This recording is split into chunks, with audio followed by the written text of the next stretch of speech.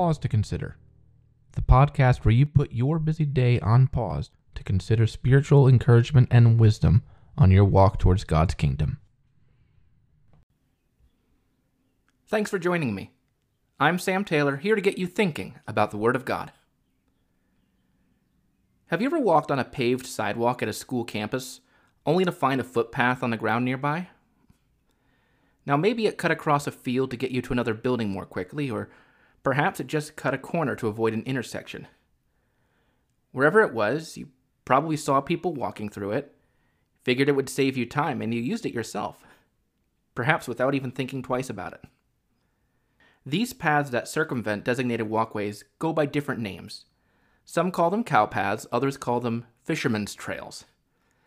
Now the name I came across which really resonated with me was desire paths. They're not just found on school campuses, they're on hiking trails, public parks, really anywhere groups of people travel. They are the theory of the path of least resistance in action. Like water going around boulders in a river, people tend to follow the route with the fewest obstacles to get to their destination. These appealing shortcuts become more attractive when the grass gets worn down because the paths are shown to be viable alternatives. For this reason, desire paths tend to perpetuate themselves, at least until a more efficient path emerges. The path of least resistance is well worn because it's easier. It's a road with fewer obstacles, less waiting, and less stress.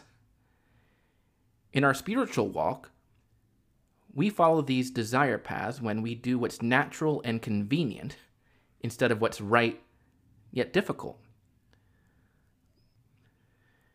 Now, the Lord himself warned his disciples about looking for the way that avoided difficulties.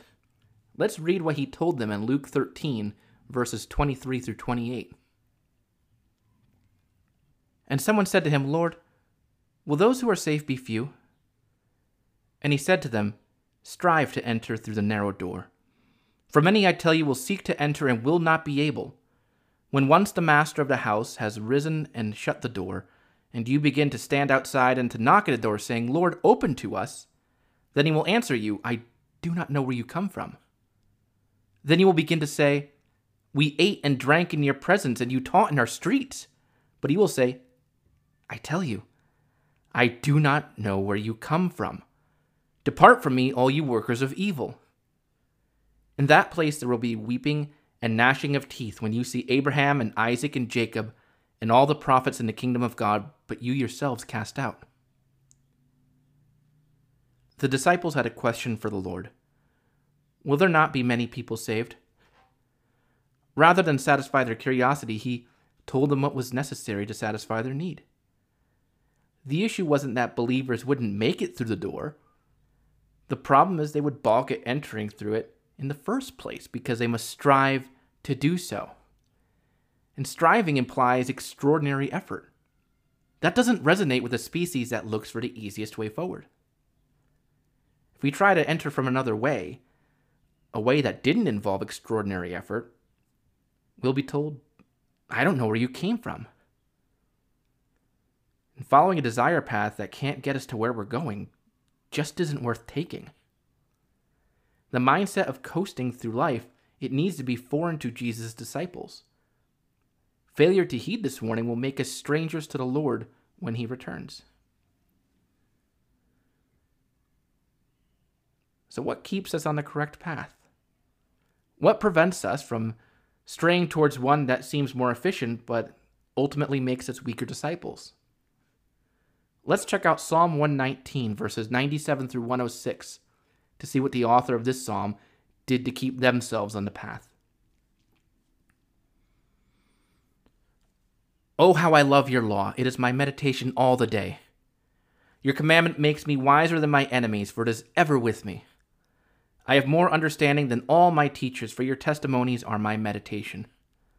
I understand more than the aged, for I keep your precepts. I hold back my feet from every evil way in order to keep your word. I do not turn aside from your rules, for you have taught me. How sweet are your words to my taste, sweeter than honey to my mouth. Through your precepts I get understanding. Therefore, I hate every false way. Your word is a lamp to my feet and a light to my path. I have sworn an oath and confirmed it to keep your righteous rules. To keep ourselves from straying away from the path, it must be lit by the word of God. This isn't to say that we need to be scribes in isolation studying 24 hours a day, but that our steps must be directed by where God guides them to go. And when we follow the path of least resistance, when interacting with the household of faith, we ignore the needs of our brothers and sisters. And Christ commanded us to love each other, and that people will know us by our love. Trying to find a shortcut that makes our lives easier while ignoring the needs of our brothers and sisters in Christ isn't love.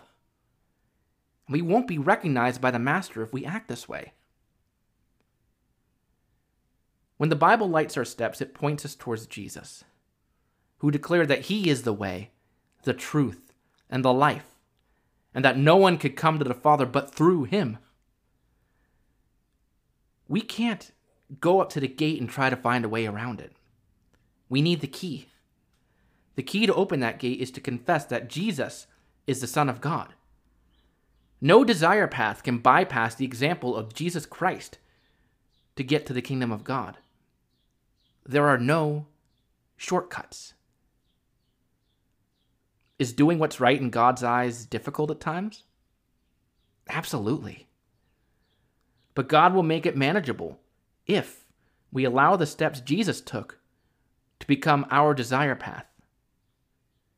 If we follow Christ's example of sacrifice and dedication in all we do, if we accept the path wrought with obstacles as the only real path to take, he will recognize us and he will welcome us at the door. And that will make all the obstacles we face worth it.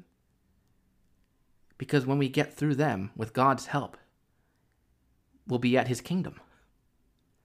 This is the way. Walk in it. To wrap up, I'd like to reflect on a wonderful passage from Isaiah. It's one that reminds me that no matter how long or winding or uncomfortable the way can be, God will help us keep our feet from stumbling. We just need to make sure that following him is our desire. Reading from Isaiah 26, verses 7 and 8. The path of the righteous is level. You make level the way of the righteous. In the path of your judgments, O Lord, we wait for you. Your name and remembrance are the desire of our soul.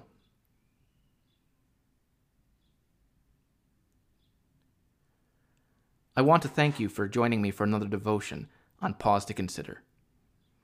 If you enjoyed this devotion, I hope you share it with your friends and with your loved ones.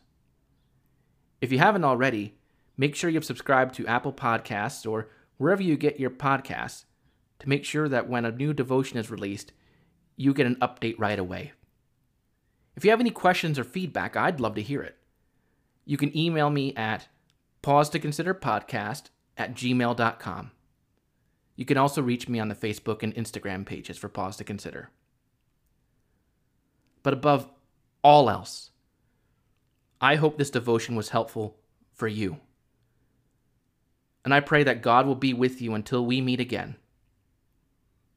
whether it's on our next devotion or in God's kingdom. God bless.